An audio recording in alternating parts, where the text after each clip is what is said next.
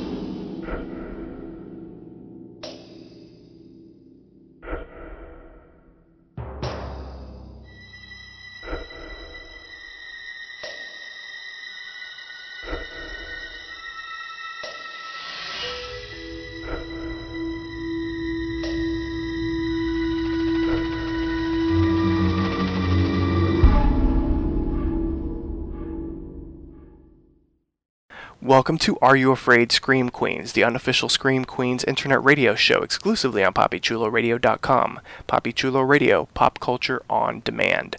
Today is Wednesday, November 16th, 2016, and I'm your host, Jeffrey Aruz. During tonight's broadcast, we're going to recap, review, and dissect the latest episode of Fox's Scream Queens. Please welcome my co-hosts, Prince Rico Suave. Hi. Yes. Alaska, baby. Priscilla. I knew you were doing Alaska Thunderfuck. Oh my god, that's awesome. Priscilla Rocha. Not as awesome an opening, but hey guys. And Wilson Hammond Jr. What's going on? Don't cross me, sluts. That was good. I didn't know where you were going with that, but I like that it was a quote. Oh, Wilson. Oh, yeah. Let's jump into our recap of Season 2, Episode 5, titled Chanel pour Homicide, and aired November 15th, 2016. Here's the official synopsis of the episode. After discovering Denise dead and number 5 alive, Dean and Zayde freeze Denise's brain-dead body and find the entire Halloween party they had been helping massacred. The publicity from this increases the number of patients and staff at the hospital. As Chanel and number 3 grow tired of Nurse Hoffel's demands, they recruit more Chanels to do their dirty work and as bait for the Green Meanie. 2 patients from the hospital, number 7 and number 8, as well as Tristan, the first male Chanel, aka Chanel pour Homme. Zayde and number 5 meet the mother of the hospital baby and find nothing to help the investigation. Kathy fires Nurse Hoffel, who then blackmails her to rehire her. Number 3, Cassidy and Brock treat a woman with foreign accent syndrome, and it catches to them before they find the cure of watching American TV shows. Hester rejoins the Chanels as number 6 by teasing them with the knowledge of the serial killer, suggesting they send out one of the new recruits as bait. After number 3 argues against number 7 going, they settle on sending out number 8. They tell number 8 that a necklace is hidden in the hospital and she must find it for herself.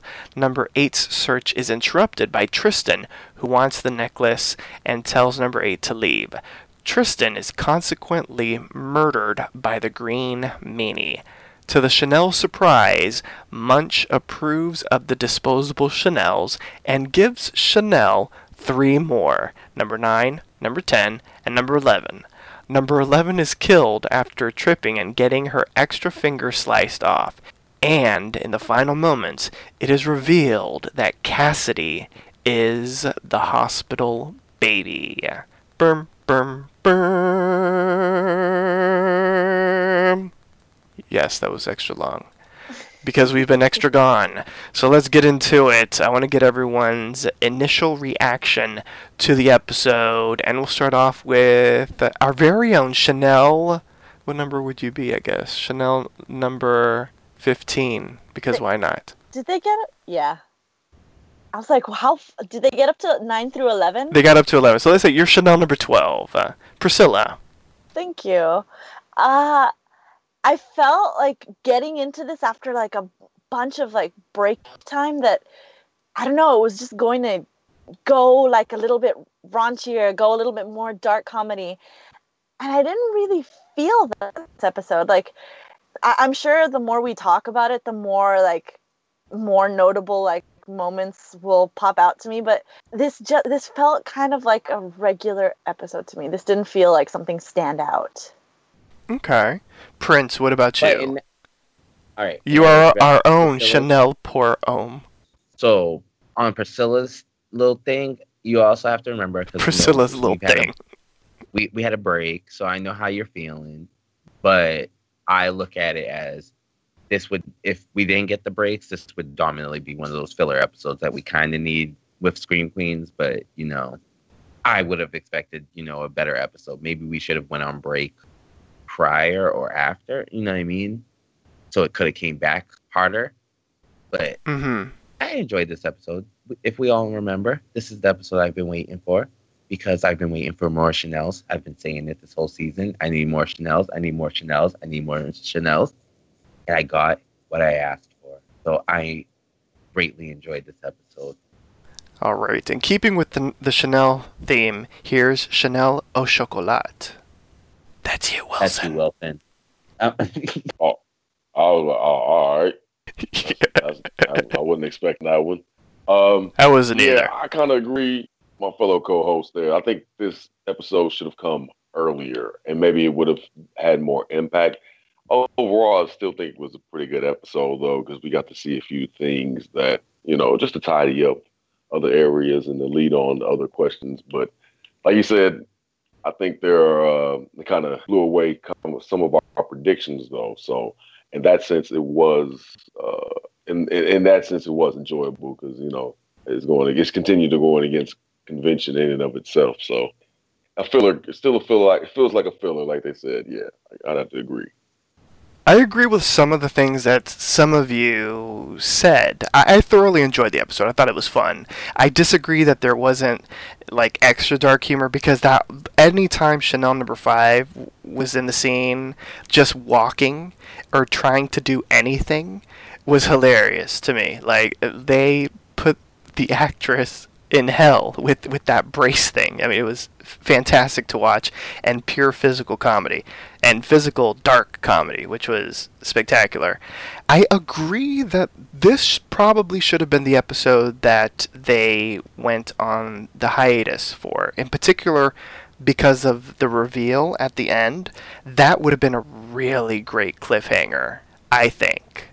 Then sort of like it, like a little...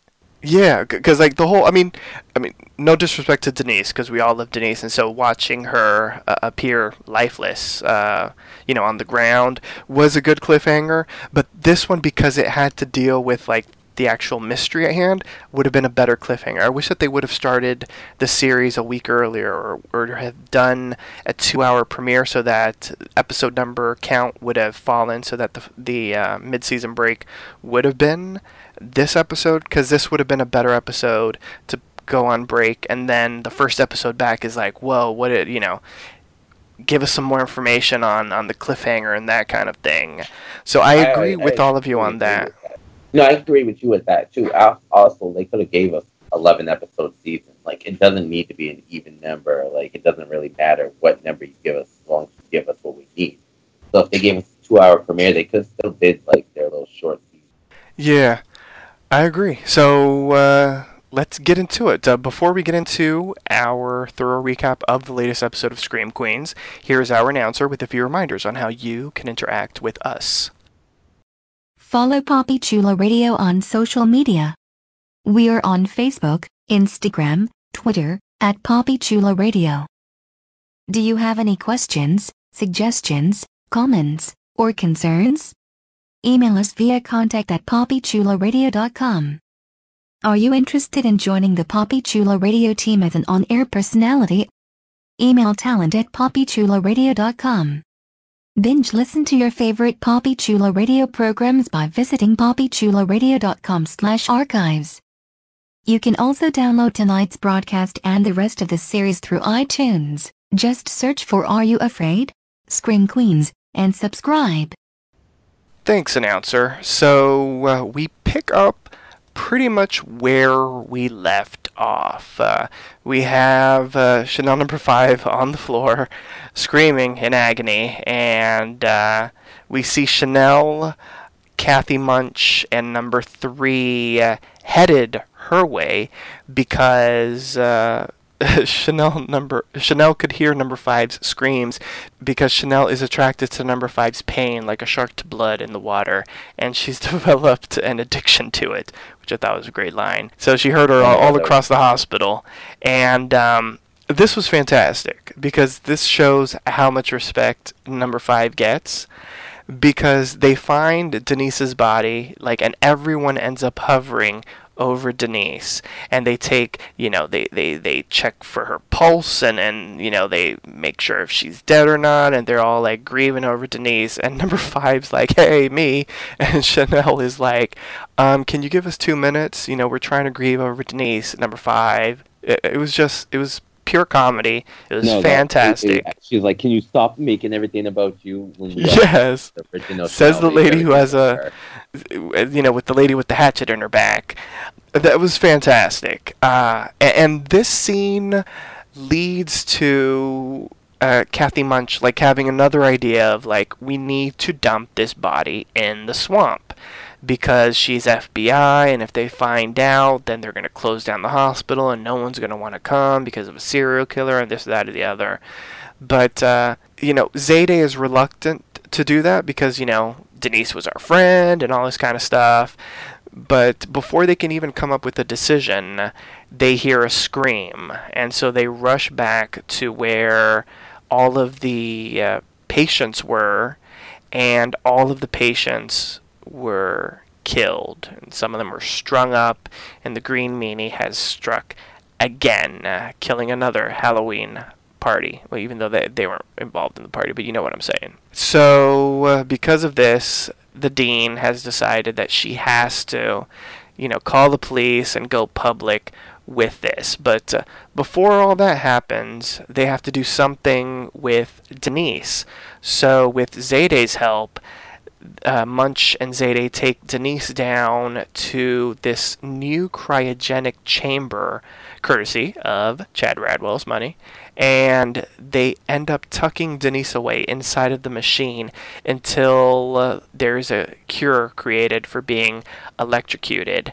And this is when Munch, tells Zayde, please, find a cure for me because I do not want to be stuck in one of these chambers like Denise will be. So, before we continue on, and before I ask you a question, Munch also mentions one of the reasons they're putting her in the cryogenic chamber is because she felt a faint pulse when she checked Denise's pulse. So now I can ask. I'm so excited that they found a way to maybe bring Denise back at one point. Were we all surprised by this? Are we happy that our girl might come back, maybe as a cyborg or something, in a future episode? Holy shit. I was just kind of like, fuck, she's dead. No, I left the season, the last episode being like, oh, damn it. They took out the 2 best comedic elements, I feel like, if they got rid of Chad and they got rid of Denise. This is why I watched the show. But for the scant hope that maybe she comes back, although, when they find a cure for being electrocuted, does not leave me with good, theories as to, if she can come back or not. But you know what? This is Scream Queens. This is a Cure Institute. They might find something. So I'm very happy she might come back. Yes. Well, I feel like she will come back. I feel like their whole objective is to cure the uncurable. Yeah. And I feel like Denise is going to be an uncurable that they somehow eventually cure at the end. Yes. And over on Supergirl, they're going to have Cyborg Superman. They can have Cyborg Denise. If That's we're true. And then talking she about could go other to networks, CBS has this new show called Pure Genius that is essentially the Cure Institute played straight. Oh, that's It's- funny. Yeah, it's like we're here to cure incurable diseases, and we have like the highest technology and like all this shit, and it's serious. It's a I serious bet there's no show. Or green maybe- meanie there. Or Nah. maybe Alex Parrish from, ABC's hit show Quantico. will Oh find a my cure. gosh. Crossover event. I would totally watch that. I would too. I think Alex Parrish and Denise Hempfield should have their own show. That would be too Called funny. Denise getting Quantico. sexy time. Oh my Good god. grief. Imagine Alex and Denise's sexy time. Yeah, that'd be funny. Wilson, are you glad that our girl might be coming back at some point? Yeah, I thought that was kind of interesting how they did that. Like, she has a slight come back. I don't know. Then when she called Zayday back, I thought they were going to be doing something else, and actually tossing her into the swamp. She's like, I felt a slight pulse. I was like, aha, they're going to bring her back. Yeah. So yeah, I thought it was interesting. They kept her alive with Chad Radwell's money. So yeah, good to keep Denise Yeah, around. that's funny. I read somewhere that Niecy Nash is going to be on another TV show. So maybe one of the reasons why they sort of wrote the character away is maybe she was filming the other show. But and this certainly allows her the chance to pop back whenever she's available. I don't know if it's going to be No. again this season or I keep hopefully up with in a her new season. Instagram, and I keep do up with her too. Instagram, and on she's two like shows. on 2 shows besides this one. I'm just like, oh, okay. She promotes the shit out of that other show. Like, so Yeah, she did. The nurse I one. was scared that she's dead because she doesn't promote Scream Queens as often. But It could also be No. because she was more of a special guest star this season, maybe, as opposed to she wasn't necessarily a series regular last season. She was still a special guest star, but she was, I think, either in every episode or at least like 95% of the episodes.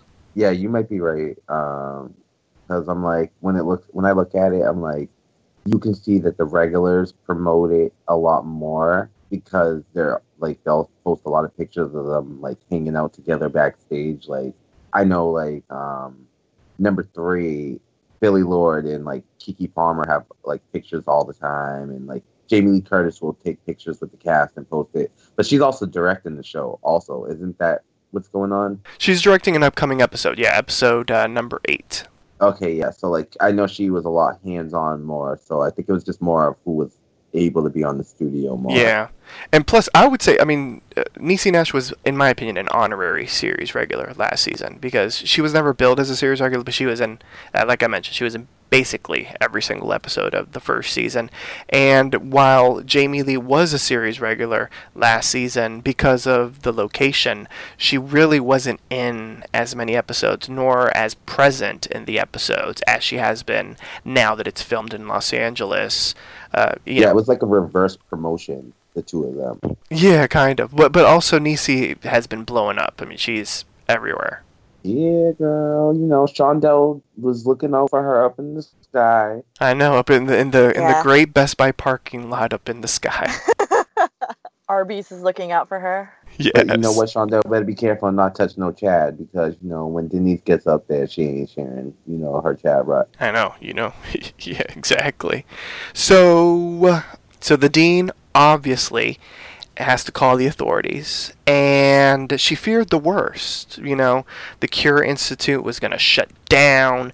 She wouldn't be able to find a cure to her disease, but things took a turn for the better because after alerting the authorities to the deaths, it brought a swarm of new patients, all these people with the incurable diseases. And, the idea of a serial killer didn't scare people away. It actually, the interest of being cured of their incurable diseases, brought an increased interest into the Cure Institute. And of course, this is the Scream Queens universe, so whether there's a serial killer or not, people are going to do stupid things. So all these people have flooded in, and they want to be cured by the Cure Institute. And so we're introduced to a whole bunch of new patients. We're introduced to Penelope Hotchkiss, who is suffering from a foreign accent syndrome, and this was spectacular to watch. Props to the actress, because she was, with every line, going in and out of a different accent. At one point, number 3 is like, it's interesting how you've been going out of different accents, but you haven't done one that's offensive. And then all of a sudden she jumps into an Indian accent. And I loved Holt, because he pointed directly at her. It was fantastic. I think, honestly, number 3 made this episode with the little remarks that she said, because it always led into something more, or it was just very witty and clever and a put down to somebody else. Yeah. So, number 3 was awesome this episode. Yeah, and that accent lady was incredible as well. I have to hands down give it up to her, because I'm honestly, every accent that she did was spot on in a sense. Yeah, she was on it. Yeah, that was impressive.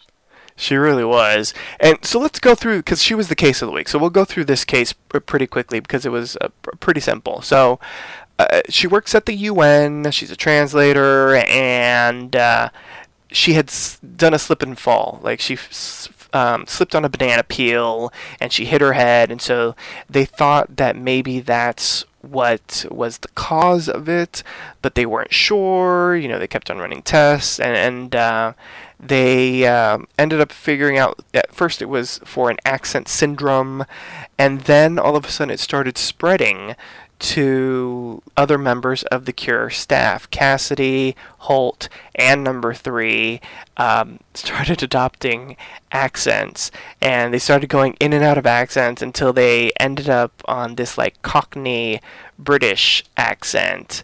And they ended up figuring out that what they had was called Madonna syndrome, and basically they were adopting the accent that they were hearing on a continuous basis.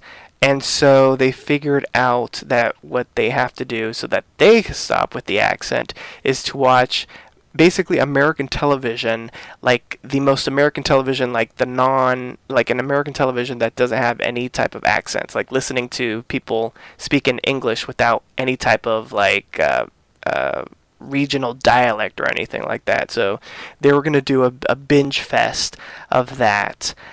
Cassidy ends up having a previous engagement, so he can't, but it seems as if Holt and number 3 were going to have this grand time binging some stuff, much to number 3's excitement or something like that. She gave an interesting look when it was just the 2 of them together. So just focusing on the patient and the 3 of them taking on the accents, what do we think of this part of the episode? I love the little sly looks that number 3 gives. And God, I loved the fact that he brings up all of these American DVDs, and he brings up The Americans. She's like, yeah, that TV show isn't about that. God, the little quips, the little lines that they give her, just brilliant. But I feel jealous for Chanel number 1, so I kind of don't want Chanel number 3 to end up in a relationship with Dr. Holt. But you know what? Chad got freaky with every single one of the Chanels and everybody in the school, so it's probably going to happen with this doctor too. And we kind of forget, I kind of feel like we forget that Chanel's are sluts. Yeah. They're the class A definition of what sluts are. Come on, Chanel number 5 was getting Eiffel Towered by 2 brothers. Well, there's that. So, but I did. I loved this part. I thought this was the most hilarious part ever. And then when they started picking up the accents, and then it became the Madonna syndrome, when she went to England and started picking up accents, I thought that was kind of funny. Taylor Lautner. I thought they were going to call it Lindsay Lohan syndrome, considering. Did y'all ever see that video where fucking Lindsay Lohan? Yeah, she was speaking Greek or trying to. It was. Oh yeah. It was very sad. Yeah. But I loved how Taylor Lautner was not the best with the accents, and I loved how the characters teased him about it, because you could tell that either that was written in because Taylor Lautner wasn't good with the accents, or he specifically wasn't good with the accent because it was in the script, but regardless of like what it was, sort of like, what came first, the chicken or the egg, it was still funny. Like I loved how they were picking on him. And like, what the hell kind of accent I are kind you of doing? feel like just by watching, they felt like Billy Lord's accent was the best, and that's why they gave her the most lines with the accent. Yeah, you could tell that he wasn't really saying as much in accents, but it was still funny to see. They mentioned like one of the movies. I don't even remember what it was from, and they're like, "You sound like Brad Pitt in this movie." I'm like, I just saw that movie like an hour ago, and you're completely 7 right. Years in Tibet. Yes, it's like what the. Okay, wow. Okay, like they did a good job with the shitty accents. Themselves though, like they never actually technically cured themselves of the accent. We're probably just like gonna see them cured of it like next one. And if it was catching like that, I wonder why the other Chanels like didn't catch it when Chanel number 3 was nearby them. Why Zayday or the others didn't catch it? Well, because Chanel number 3 doesn't really talk much either, though. Like especially when she's like with the Chanels, like Chanel Oberlin does most of the talking. Mm-hmm. Yeah, that's very true. She just kind of goes, "Yeah, right." She's Chanel number 3 wasn't taking Chanel number 1's shit though this episode. Do you remember? Like no, she's like not the twink. Mm-hmm. No, and like even before, like with the catheter and the toilet, like scenes like where she just was when Chanel's like what I was born to do was just to like give orders, and Chanel number 3 just kind of gave her this dirty look. Like this was not the episode for the Chanels to fall in line to Chanel number 1. Well, actually, yeah, Chanel number 5 was kind of bossing up too. I kind of feel like Chanel's kind of like slowly losing her power and she's not realizing it. Like, I see it too. They're kind of like low-key, like finding their own balls. I don't think they're never going to be Chanel's, but maybe they're trying. Yeah. Maybe they might be like Chanel's of their own personality by like the next season. A little switch off, get a little bit more of their own personality coming into the clique. Because all the Chanel's are glorified Ashleys from Recess. Ooh, scandalous. Right. Yes, those shout out to Recess. The Ashleys grew up and became the Chanels. Oh my god. Yeah, pretty much. That's what happens when they got out of the playground. They became Recess is the story of our lives. It really is. Yeah. So let's move into one of my new favorite characters. We see her again after she had been gone for, it feels like forever, but also we've been on hiatus for like forever. Nurse Hoffel. And when she first appeared, I don't know if y'all noticed, but I did because I love this effect. When she approached Munch in the beginning, they did the Hoffel screech, like when she appears. I love that so much. I don't really know why it's so stupid, but it just makes me smile inside. I was just happy that Christy Alley was back. Yeah, she's fantastic in this role. She's awesome.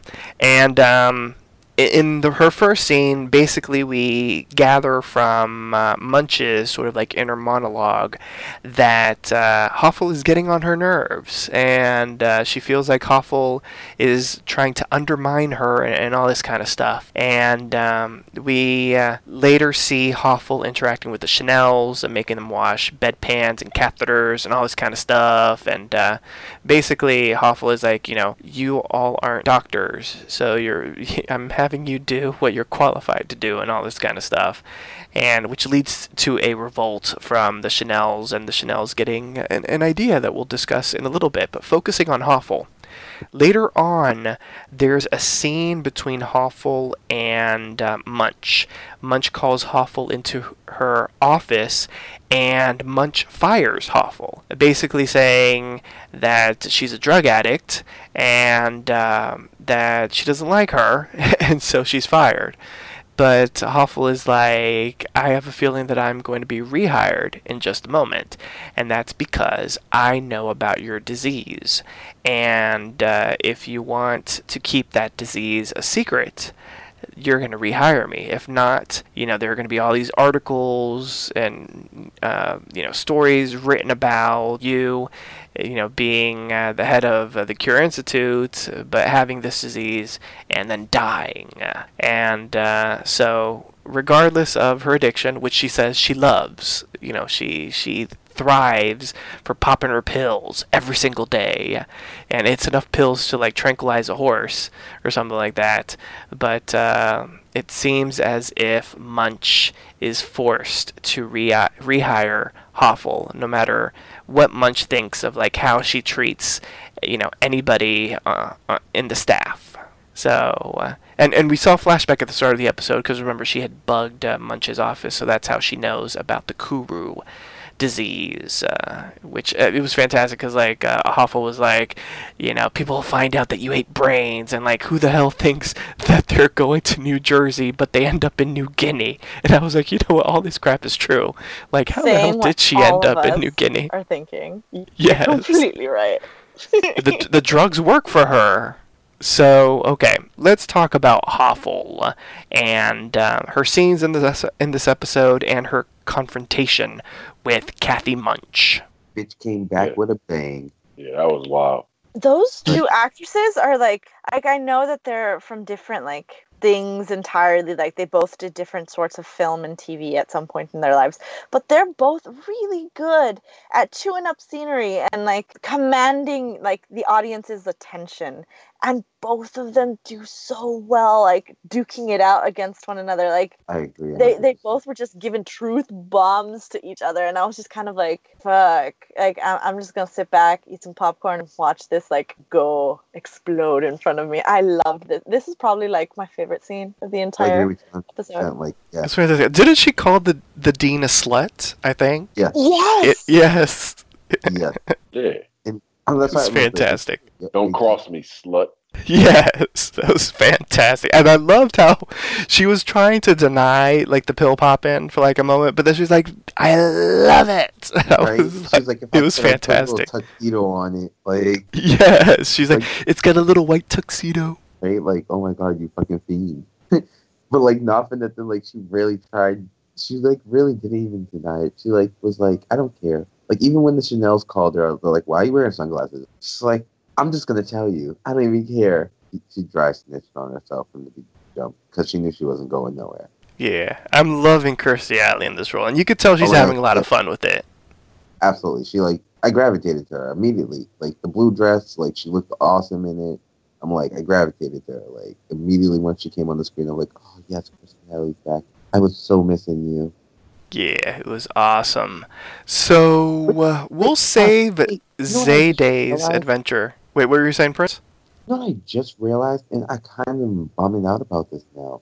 Kirstie Alley and Niecy Nash had no scenes together. I would have loved to see their confrontation. Oh, yeah. Oh, you're right. Imagine the two of them bumping into each other. Oh my god, that would be hilarious.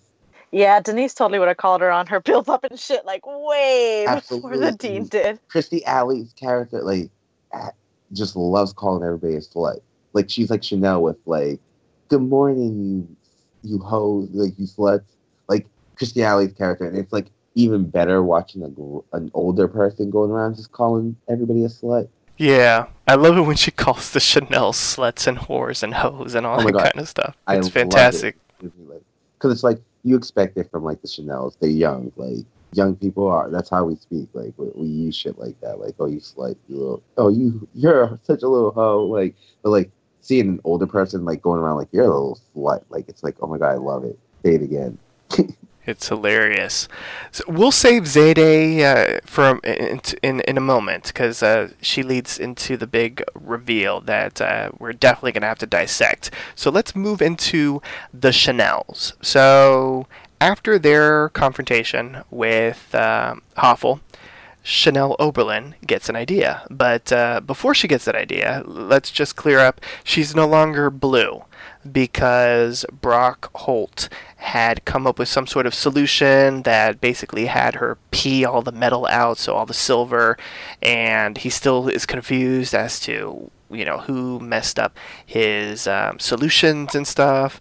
And apparently Chanel now only has silver on her butt, so she's like a blonde baboon, for those out there that are wondering. Her makeup still looked like she still looked blue tinged in that I was gonna ask, like, y'all, was that like a trick of the light? Was that what the episode was supposed to look like? Because she looked all Yeah, I agree. I Gee, felt like that was how it was supposed to be. Like it got out, but it's still kind Yeah, of like it's still getting out her racist. system. Yeah, I noticed something off too. she did look okay, I was like like, shit, like is a baby my blue. I was like, my TV is in 4K, but like it's not that bad. Like the color should still be the Oh, that's same. too No, funny. she was like a sky blue. I don't think it was that bad, but you could tell that she had just been blue and that maybe she still hasn't finished peeing it all out of her system. Because remember, it was still on her butt. So Chanel comes up with this grand scheme that they need more Chanels because they need basically a shield around them so that the Green Meanie kills these other Chanels and they can survive until the end, like the last time that they had a serial killer attacking them. And plus, these new Chanels can do all of like the stuff they don't want to do, like clean bedpans and catheters, and apparently jerk off comatose men to get semen samples and all that kind of stuff.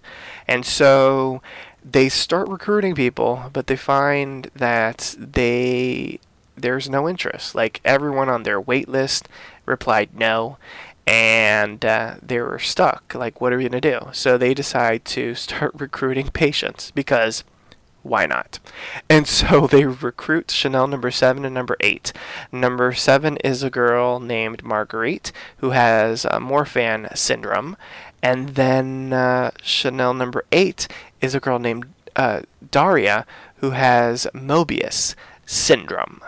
And then they ran out of like quality Chanels in the hospital, so they end up recruiting their number 1 fan, this man named Tristan St. Pierre, who basically, when the Chanels were appealing their murder conviction, they found out about him as being their number 1 fan, and he writes Chanel erotica fan fiction. Lesbian Chanel fan fiction erotica with the Chanels, I guess, finger banging each other and strapping it up. Did any of you get to pause when? Oh, I read all the titles. Yes. I read the text messages and I read all the titles of the books. It was fantastic. I didn't get to see the book titles. I just saw like I got one of you and the Chanel like waiting in cement and then like being with one another. I was like, holy shit, okay, this fan fiction is detailed. Go right ahead with yourself. Like, damn. And he was just trying to be nice, like, but all of his texts were so creepy. It really was. And then he got her phone number, and he was like, I asked it from your lawyer. I was like, that's a really good lawyer. You just called, hey, can I have Chanel's number? Oh, sure, why not? And so, okay, so they have 3 new Chanels, but then another Chanel emerges, and that Chanel is Hester. So one day in the hospital, Chanel, hears these noises, and she ends up pulling back a curtain, and under the sheets is Hester, and basically Hester demands to be a Chanel again. Basically, she's like, I heard you were looking for Chanel's, and I was disappointed you didn't come looking for me. And so she's like, if you make me a Chanel, I can protect you all from the serial killer. I can give you all information, all this kind of stuff. And so they decide to keep Hester, who wants to be Chanel number 6 again, in their apartment, and they decided to allow her to sleep with number 5 just in case she likes to sleep murder kill or something like that. Oh god, no, I love that whole scene too, because like number 5 is like, you're making Hester a Chanel again? She's like, I'd like to be called number 6. Yes, I'd like to be called number 6 again. Like, I'm like this crazy bitch. I'm like, I hate her so much. So this is probably where like I disagree with Prince in that like he said that Chanel number 3 made the episode. I think it was Chanel number 5. Her like little whines and like, God damn it, why? Like, wasn't this the part where in the episode where she's like, well, I'm gonna make them wash like my pants, like they're filled with farts or something. She's like, oh my god, yeah, she's like, you know what? You could wash my pants because you know what? I need to change them. These ones are filled with farts. I'm like, what are you? Oh my god, I hate you. Like, who said something like that? Like, you could I'm change my glad name. she's not. I'm glad she's not dead. Like, she's my favorite Chanel out of all the Chanels. She's so pathetic. Yeah, and it's crazy because of Denise's, and I'm going to use air quotes, death. Nobody at this point knows that Hester is missing. Like, they don't know about the deal she had with Denise. And so now all of a sudden, Hester is under the care of the Chanels. And, I mean, it's crazy if you think about it. And I love that they ask her the question. They're like, so tell us, who is the Green Meanie? And Hester, of course, is like, that's not how it works. Do you think she actually knows? I think she does. Absolutely. Like, because you know she's what? milking the shit for all it's worth. So I'm just kind of like, bitch, you don't know shit. Like, if you did, Well, you she would've knows told it's us. episode 5. She can't spill that tea this early on. Absolutely. And I think if she didn't know, the Green Meanie would have killed her before the whole fiasco. I think he would have killed her as well when she was dressed up like Melania. You mean Ivanka, Whatever. not Melania. Did you call her Melania? I don't know. I called her the wife, 'cause Yes, the wife. Didn't he say he was gonna have sex with his daughter? I don't know. He's a freak. Whatever. So neither here nor there. He would have killed her right there. Well, there's that.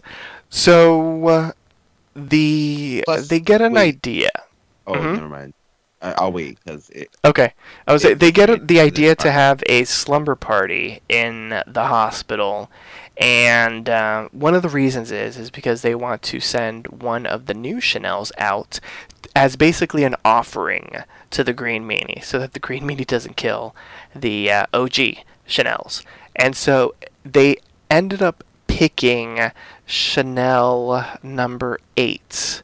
Daria. Initially, they were going to pick Chanel Pour-Homme, a.k.a. Tristan, but not the twink. So they sent out number 8, and under the ruse that there was I don't remember what it was. It was like an Hermes necklace or something like that. Some fancy No, type the of brand choker. of choker. It was an Hermes Infinity scarf. Like, Okay, there you go. I thought it was Wow. a choker. It was a choker because that's their style now. mm-hmm. Oh, God. But Like- Chanel Pour-Homme has been dying for one of them, and so he's like, basically, get out of here, bitch, because it's mine. And so number 8 returns back, and she lets in. The other Chanels are like, what are you doing back? And she's like, Pour-Homme wanted it more than me apparently, and kicked me out, and which leads the Chanels to run, I guess, to save Pour-Homme, and Hester is running too, but she's very happy. And they end up finding Chanel Pour-Homme with, I guess, the Hermes, whatever it was, in the box in his hands. And he is... What was he? Sliced in Obviously his intestines he was completely cut in half? Yeah, completely. Because it almost looked like the American Horror Story thing, where the Yeah, intestines completely were... cut in half. He had his legs deeper in the thing. Okay, so he was completely cut in half with all of his intestines out and everything. And so Pour-Homme is dead, and Munch is obviously furious because the Chanels hired other Chanels to do their work, and this is out of the other. But then she has sort of a change of heart, much to the surprise of the Chanels, and she's like, you know what, that's actually a really good idea. So I brought you 3 more Chanels, and so now there's Chanels 9 through 11. And 11. And Yeah, 9, 10, 11. Because it had an extra digit. Yes, 11 had the extra digit. And then Munch sort of chews the Chanel's a new asshole, basically saying, and you know what, Hester is missing. So if one of you or if all of you are housing Hester, that's against the law. And I'm going to make sure that you pay, and I will be there when they flip the switch on the electric chair because you are harboring a known murderer. And of course, they don't say anything. They keep it to themselves. And even after hearing that they are basically bait and a shield for the OG Chanel's. Chanel number 7 and 8 are fine with it, and Chanel number 7 is in particular fine with it because she loves the outfits. I love that. So, It was like, yes. you know what? I'm okay with that. I like the outfits. I've grown accustomed to them. Yes. So the remaining new Chanel's, Chanel number 7 and 8 and 9, 10 and 11, end up getting sent away to do some of the Chanel's minion work. And they end up running into the green meanie. And so all of the Chanel's, except for Chanel number 11, run away. And Chanel number 11, sort of, puts her hands up. I don't know what that was supposed to do, but she ends up putting her hands up, like, to stop the green meanie. And the green meanie is about to slice, but then the green meanie pauses, and he's like, "Look at this bitch. She's got 11 fingers." And so he ends up slicing off the extra digit, and poor Midge, Chanel number 11, she looks so thankful and so grateful at the green meanie. She just wants to give him a hug, but the green meanie ain't about no hugs. The green meanie is about slicing and dicing, and so he shoves both of his machetes inside of Midge and leaves her dead on the ground. For a split second, I was like, "Oh, she's so happy," and he didn't kill her right off the bat. Maybe he's gonna let her go. No, he just killed her. Yeah, I thought he was gonna let her go too. I thought he was gonna be like, you know what? I got sympathy for you with your 11 fingers. Get out of here. Yeah, that was one of the better I had to say the funnier moments of the green meanie. I was like, "Oh, that's awesome!" Like, yeah, oh, asshole. I missed you, Wilson. Like, of course you'd be like, "Another death, cha-ching." That's exactly what I was looking for. But I will say, I am a big fan of number 8. Because when she was like, "Oh, we're going to have a slumber party." No, makeover. She's like, "I'm so excited. Can't you tell?" Aww. Like, I looked her up, and she actually, she had a brain tumor when she was 2. Oh, that's really... Yeah, she had, the actress, her name is Riley Weinstein, and when she was 2... she had, there was a brain tumor, and so she had several surgeries to remove the tumor, and she became paralyzed with little hope of like, basically any type of motion ability to return to her face, and they didn't even know if she was going to be able to communicate through speech. But after like years, I guess, of therapy and whatnot, she was able to start moving to music and dance. And she's actually, if I'm not mistaken, she's a dance instructor. So well, she should pop in. She is my favorite one. I like her because she's like the sweet one. Like, she's really innocent, which makes me sad because, I mean, she's probably going to die. I was so glad that little twink boy wanted to be greedy because she was about to die, and then he wanted to show up. So I was like, "You had this coming." I washed my hands of him. Like, you knew she was like set up for bait and that she was gonna die. And when he came being like a total bitch, I was like, "You know what, Chanel? Poor I like you. Like, I liked the cologne as a scent, but I don't like you. So you can die. I don't give a shit." I also, costume design, great choice on like kind of mirroring the first look that Chanel had in the season number 1 in Chanel Pour Homme, like with the little like beads and stuff, like the pearls and the bow and the pink jacket. Like it worked so well. I'm just also gonna say one of my favorite like cuts to Chanel number 5 is in the sleepover party, where you see everybody moving around doing like a pillow fight, and she's just waving a pillow around by herself. Nobody even wants to fight with her. She's just waving it around like a dumbass. I love it. One of my favorite things about that whole sequence was if you looked in the windows, like in the back, like the hospital was still like working. Like, there were nurses and doctors walking around, and like you have this group in like a sterile environment, like having a slumber party. Like, it's just so stupid. It's so stupid. It's hilarious. It was fantastic. I was just a little upset though, because you know what? The Chanel's a fake as fuck. Let's just be real. Because My boy Nick Jonas was trying to join the Chanel's last season, and he was talking about he was gay, and they wasn't having it. Well, yeah, no, Chanel number 5 was shocked, remember? Yeah, but remember, they wasn't trying to let him be a Chanel. Well, you know, desperate times call for desperate measures. Now they recruiting. Well, that's why their guy Chanel died first, because they was being trifling. Well, there you go. You know what? Now I believe Nick Jonas is back. Oh, gosh. So, let's talk about the storyline that led to the big revelation. So, Zayday heads on over to Munch to basically share her theory. Something had been bugging her, so she's like, I just need to put this out on the table. Like, she feels Chamberlain is the 1985 Halloween massacre, you know, no, the original father getting killed baby.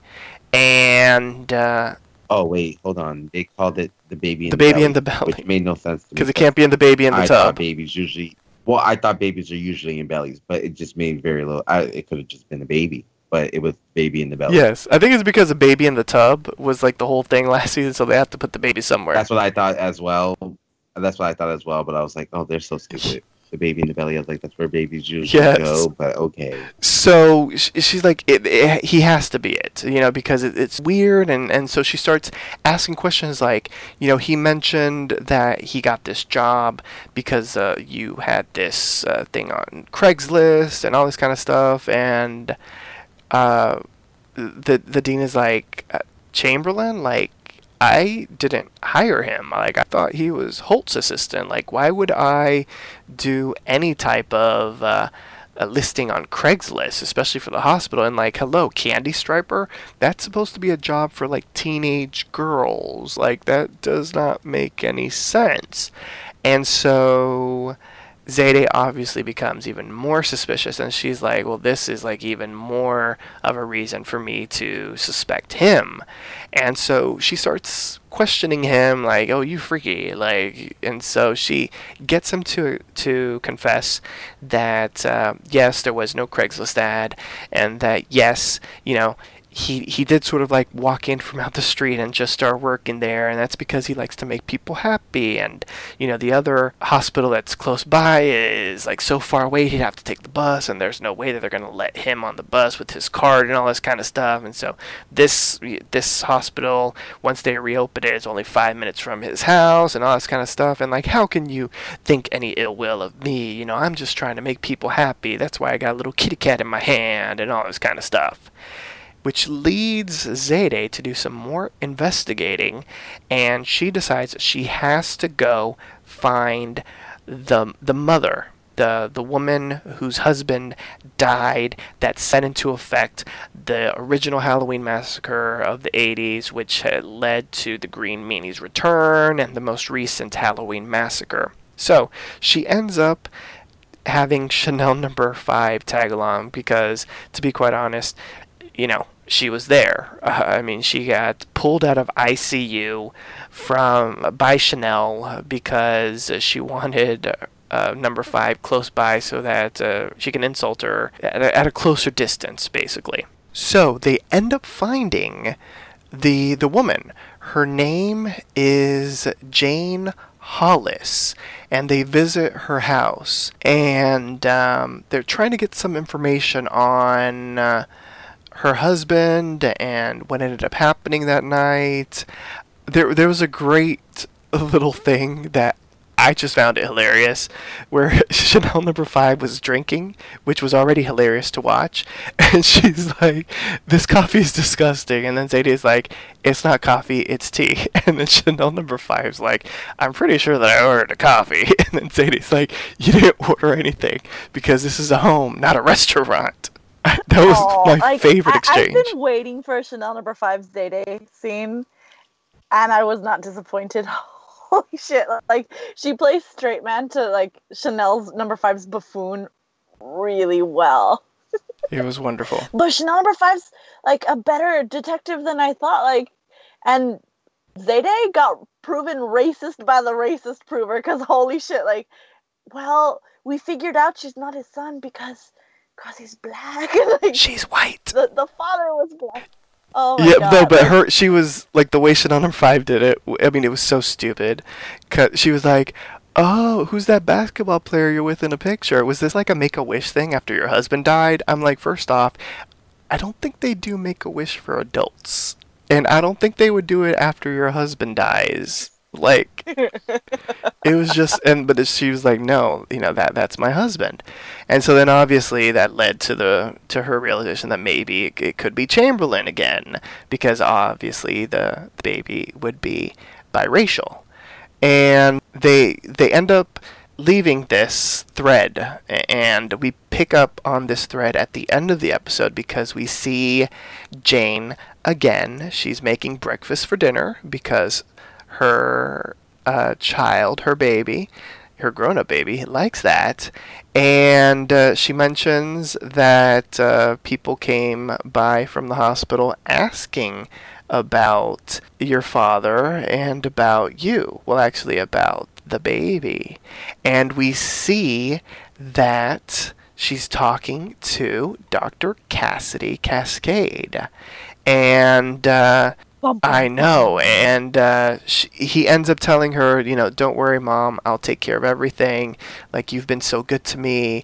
I'll make sure, everything is okay. And then he has a very suspicious look on his face. So, what do we think of this? What do we think of this confirmation? What do we think of this? Certainly a little hiccup, at least in our theory, because I don't want us to get into our theories as to who we think is what at this moment. I just want us to sort of discuss the revelation, but I do have to bring to the conversation one of our theories, which was that Nurse Hoffel was the mom grown up, the mom in present day, and obviously that is not the case. So that part of our theory was completely debunked. But I know I've said for the longest that the baby was Cascade because he looks so much like the actor that played the father. So I feel like this is 1,000% confirmation for me, at least, on that theory, which I was very happy about. Oh yeah. So vindication for you, indeed, because I totally thought it was Chamberlain. I know.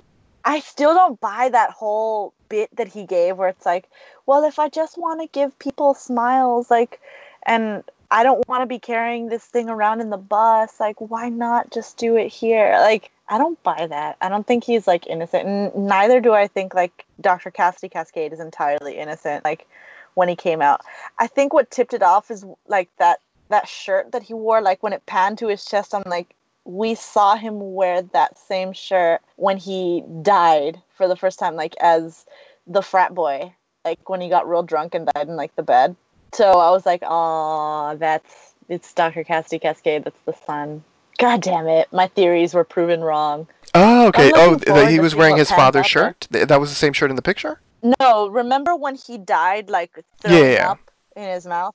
He was wearing, a flannel shirt underneath, the jacket, okay. And that's the same flannel shirt that was panned to. Oh, okay. I liked the reveal. I thought it was pretty awesome. So, I liked the revelation. I thought it was a neat revelation. I loved how they kept it till the end. And I do like that they used the same actress. They just put sort of the old age makeup on. So, even though, I thought that our theory was pretty awesome with having Hoffel being the mom in present day. But the mom is the mom from the flashbacks, which is fine.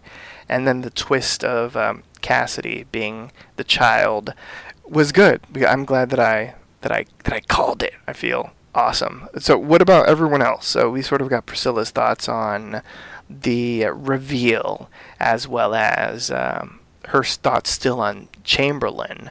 What do we think of Chamberlain, as well as the revelation at the end with Cassidy? Yeah, I'm wondering what the fat boy still has to do with anything. Yeah, and a male candy striper. I'm surprised. I'm glad somebody finally called him out on that. Really, dude, you're not even. What are you doing here? As far as the reveal, I was like, I don't know if it had as much impact as I was thinking it was going to have. But to find that it was Cassidy, that was off. I was thinking it was Chamberlain as well. So Yeah, that's an interesting twist. I wonder what it means though. Mm-hmm. I agree. Prince, what about you? All right. So as for the whole Chamberlain, one that escalated all quickly when they all came to like, when she was like, "You're a freak," and he started talking about anal. But Yeah, well, there's that. yeah, that escalated real quickly. I was like, "Oh, whoa!" Like, damn, let her at least say why she thinks you're a freak. Like, you done gave her too much information. Like, I hope you was not trying to impress her now. But I still think, you know what, he still may have a tie to it because, like I said, we are calling it the baby in the belly. Maybe they had a kid prior to it or a step kid. Who knows? Mm-hmm. Because I still feel like there's, two green meanies switching off, and I don't think it's the mom. Okay, because it was, just to like piggyback off of what you said, it was weird how she like specifically noticed, she was like, well, they didn't ask about you, but they did ask about the baby. So that was a little bit odd, like the phrasing of it, which I was like, what's Yeah. that supposed to mean? I'm like, just to throw it off, watch like Cassidy be the older brother of Chamberlain, even though it looks like Chamberlain would be the older brother. Like, just some weird, like, throw you off, like, but it was in your face type thing. Mm-hmm. But the reveal, I kind of, I was expecting it. We kind of needed like a clue, in a sense, to like what's going on because we are at the halfway mark. So I was kind of waiting for this. But now, we're gonna, with the last, 5 episodes, we're gonna get down to the nitty gritty. Hopefully, more bodies hit the floor. Well, there you go. And before we get into the MVP, I ended up finding this, so I'm going to read it because it was amazing. Addicted? Where do you get off, you boozy old hag? Yes, I take a daily dose of pethidine, and yes, it's a very large dose. Something like you would prescribe a Clydesdale. But you know what? I love it. It is hands down the best friend I have ever had. It is a lover, friend, all wrapped in some tiny little white tuxedo. I mean, I do. I think about it morning, noon, and night. But addicted? No, I am not. Yes, I obviously am, but how dare you, you creaky old whore. I freaking love her. It's fantastic. She bounces around so much, like within that. She's like, she was all over the She was probably high at the moment, if you want to be serious. No, she did. Oh my god, I couldn't see it. Oh my god, she was like everywhere. Yeah. I was like, this bitch is on something. She's on fire. All right, let's get into the MVP, the most valuable player, the character that impressed you the most, and why. You all know the rules. If someone states the character that you were going to take, then you have to pick a different one. No repeats. We'll start off with Prince. Who's your MVP and por qué? I'm gonna go with Chanel number 3 because she's popping. She should popping, and Not as much popping as awful. Yeah. Oh, I know, but she's pill popping is what I'm trying to say. That's yeah. No, I got it. But I'm like, I gotta give it to my number 3. I'm like, I love that girl. All right, Wilson. What about you? Your MVP and why? I'm gonna go with Chanel number 5. Oh, that's a good one. And I hate you so much. Yeah, she was wilding out in this episode. She was all over the place. And I think just the scene when she was with Denise, that was the one that just kind of sealed it for me. She was like, are you serious? Yeah, her face was classic throughout the whole episode. No, you definitely picked a good one, Wilson. Because I'll give you, Chanel number 5 had me dying when she's like, this coffee tastes like shit. And she's like, because it's tea. I thought I ordered the coffee. You didn't order anything. You like that whole scene when they met. Yeah.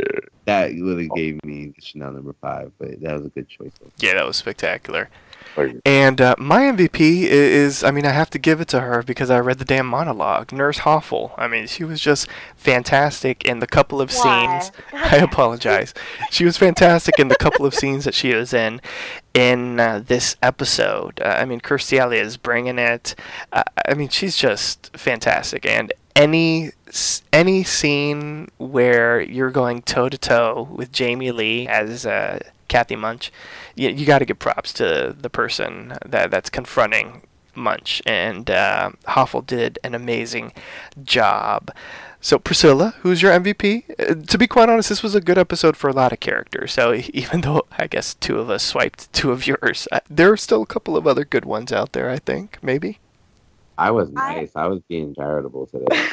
I know who my favorite is, if it's not those 2. I don't remember what her number is, but the girl with the face that's like stilted into Chanel number 8. expression. Yeah, I love her. She's just so like innocent and sweet, and like she's like, I'm so scared or I'm so excited, and it's the same face, but she takes it in stride. And she really was like, I felt bad for her when she was looking for that piece from Hermes, and like dicked out Chanel poor homme comes and like tells her like, I'm gonna find it first, bitch, and I'm gonna take it. I'm like, you know what? Die. I don't care. I loved Chanel number 8, and I hope to see more of her. So she's totally cannon fodder. She's gonna die. You, Priscilla. Yeah. I had a feeling he was gonna die Chanel because 8. of the name of the episode. It was Chanel pour homicide. So I was like, he has to be the one that dies. So Yeah. now it's time for the big question, and we're gonna go in the exact same order. Wait, before we do this, can we go back real quick?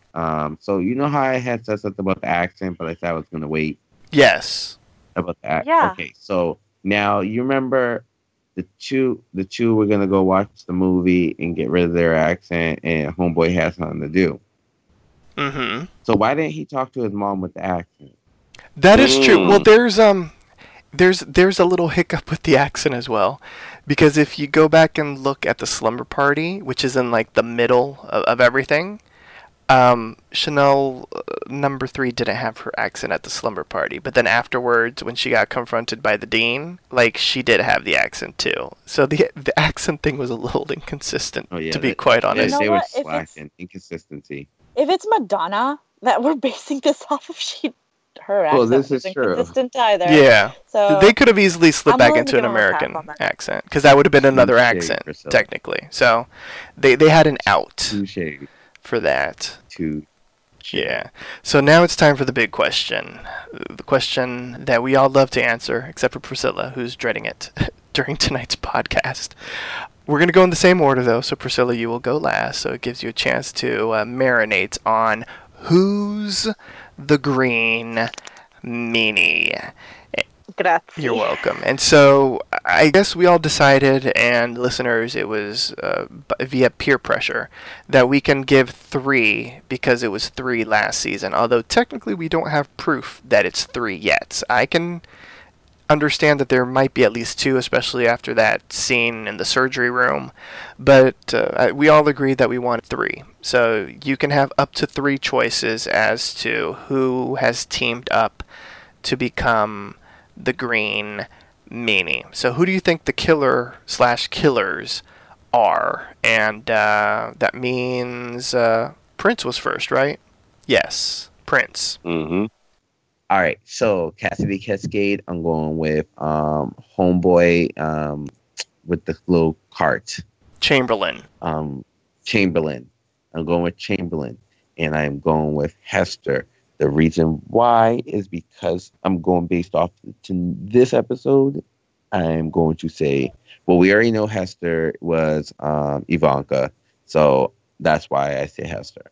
So with the green meanie aspect, I'm going to go with Cassidy and Chamberlain. I'm going to say Chamberlain was at the slumber party while Cassidy was meeting with the mom.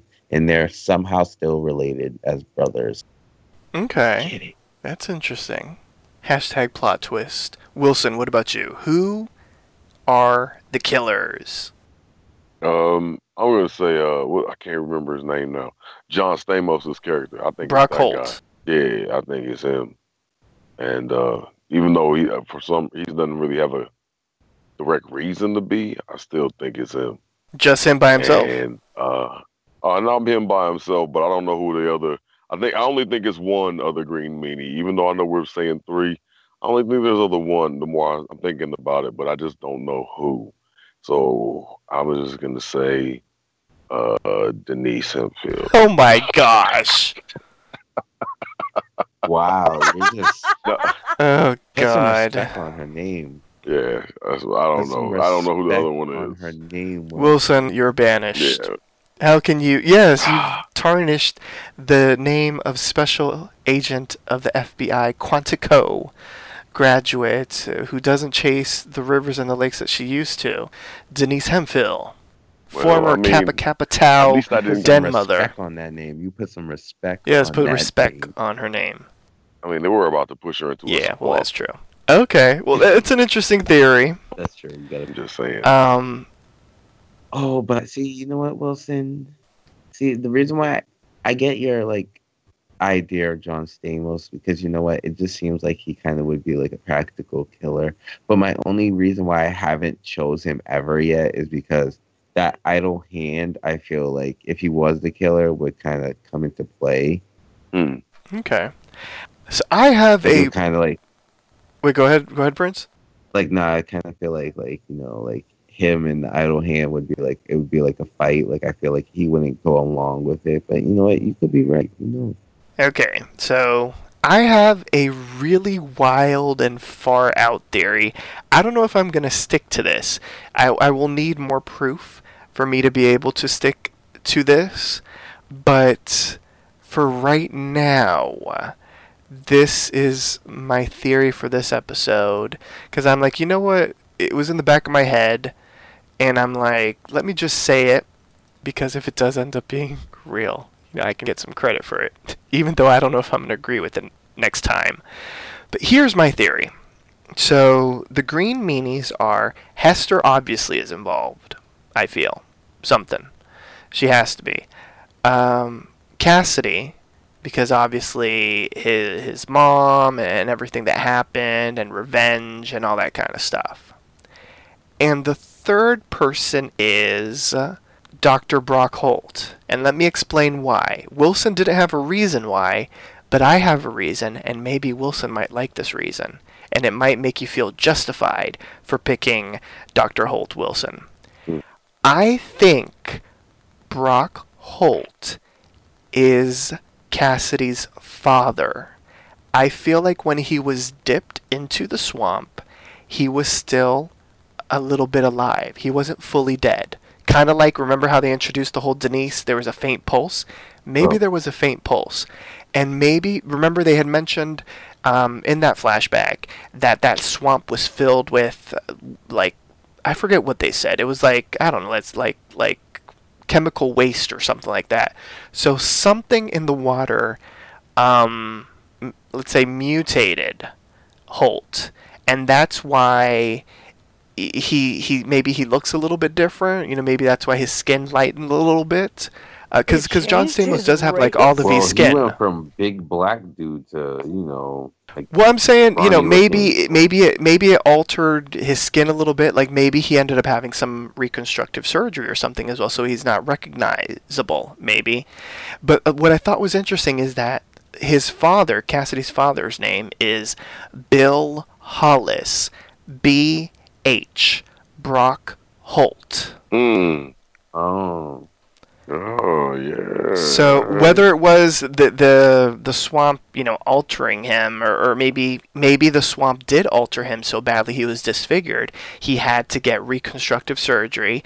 Maybe his hand was melted off or something, and he had to get a hand transplant, and all this and the other. Remember how we've said that the logo on the back of the tattoo, not the logo, but the tattoo on his back of Harvard isn't the Harvard logo? Maybe he never went to Harvard. Maybe this was this whole plan that he set into place with his wife and son to get revenge. And they ended up somehow finding out about Hester, maybe through the news and whatnot, so they ended up visiting her to get more information on like how they can get their revenge. And so that's how Hester was brought into the mix. So, like I said, it was a wacky, insane theory, and this is this might be the only episode where I feel confident about it. But I was like, you know what, let me just put it out there, because this is the kind of show where, to be quite honest, anything can happen. Right. Let me try to help your case, or maybe in this scenario, it's more like this. Maybe Chamberlain was the first baby with the first husband. Maybe she remarries, and maybe Brock is the second one. And Okay. she's never moved on, and he's kind of like, happy wife, happy life. Let me get rid of this. There you go. That could be it too. It could be a family affair. Yes, like Mary J. Blige. All right. Hateration. Yes, in this dancery. Can I ask a question, and a really stupid Yes. question? Why are we saying 3 as opposed to 2 killers? I guess because if we're going with the pattern of last season, that's you guys convinced me to allow you to pick 3.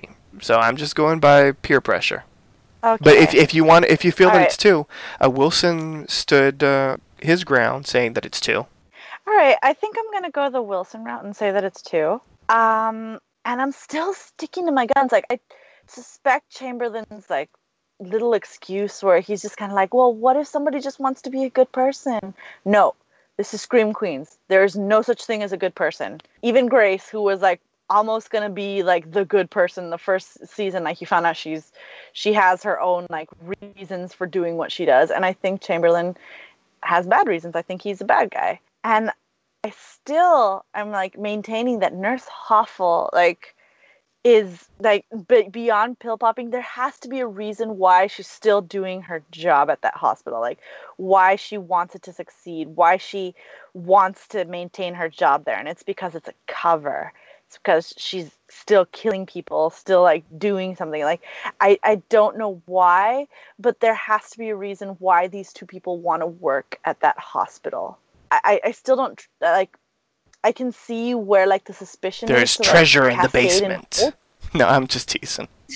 Well, there is Denise Hemphill, and she's a She is our treasure, So there is yes. treasure. But no, like I can see where the suspicion is to Holt and to Cascade, but I haven't seen enough of like a bad action from them or just like a vibe. I haven't gotten that yet. So I'm gonna hold out on the 3rd green meanie.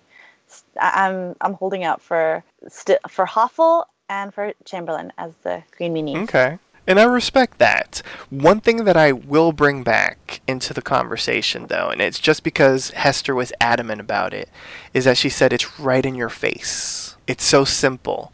Why aren't you seeing it? It's right in your face. True, but Chad said you would have never guessed who it was, because I didn't even see it coming. Well, that's true, too. Which makes me imply that there was 2 green meanies, because I think Hester knows about one of them, and she might not know about the other one. Okay. Well, I like all the theories. I feel like one of us is right, or has been right, or will be right before the season ends. And I'm excited. Someone's been right up in this day. Yes, someone has to have been. So I'm excited to find that out. And so, I guess on that note, join us next time for a brand new installment of Are You Afraid, Scream Queens? Once again, here's our announcer to remind you on how you can interact with us. Follow Poppy Chula Radio on social media. We are on Facebook, Instagram, Twitter, at Poppy Chula Radio. Do you have any questions, suggestions, comments, or concerns? Email us via contact@poppychularadio.com. Are you interested in joining the Poppy Chula Radio team as an on-air personality? Email talent@poppychularadio.com. Binge listen to your favorite Poppy Chula Radio programs by visiting poppychularadio.com/archives. You can also download tonight's broadcast and the rest of the series through iTunes. Just search for Are You Afraid? Scream Queens, and subscribe. Thanks, announcer. Co-hosts, please wish the listeners good night. Good night, green meanies. Drop the mic. Good night. Yeah. Sluts. Maybe not. Yeah. I was waiting for sluts from Wilson, but no sluts. Thanks for tuning in. Download new episodes of Are You Afraid, Scream Queens every Thursday via iTunes and the Poppy Chula Radio archives. New episodes stream via poppychularadio.com every Thursday at 9 p.m. Eastern, 6 p.m. Pacific. Good night.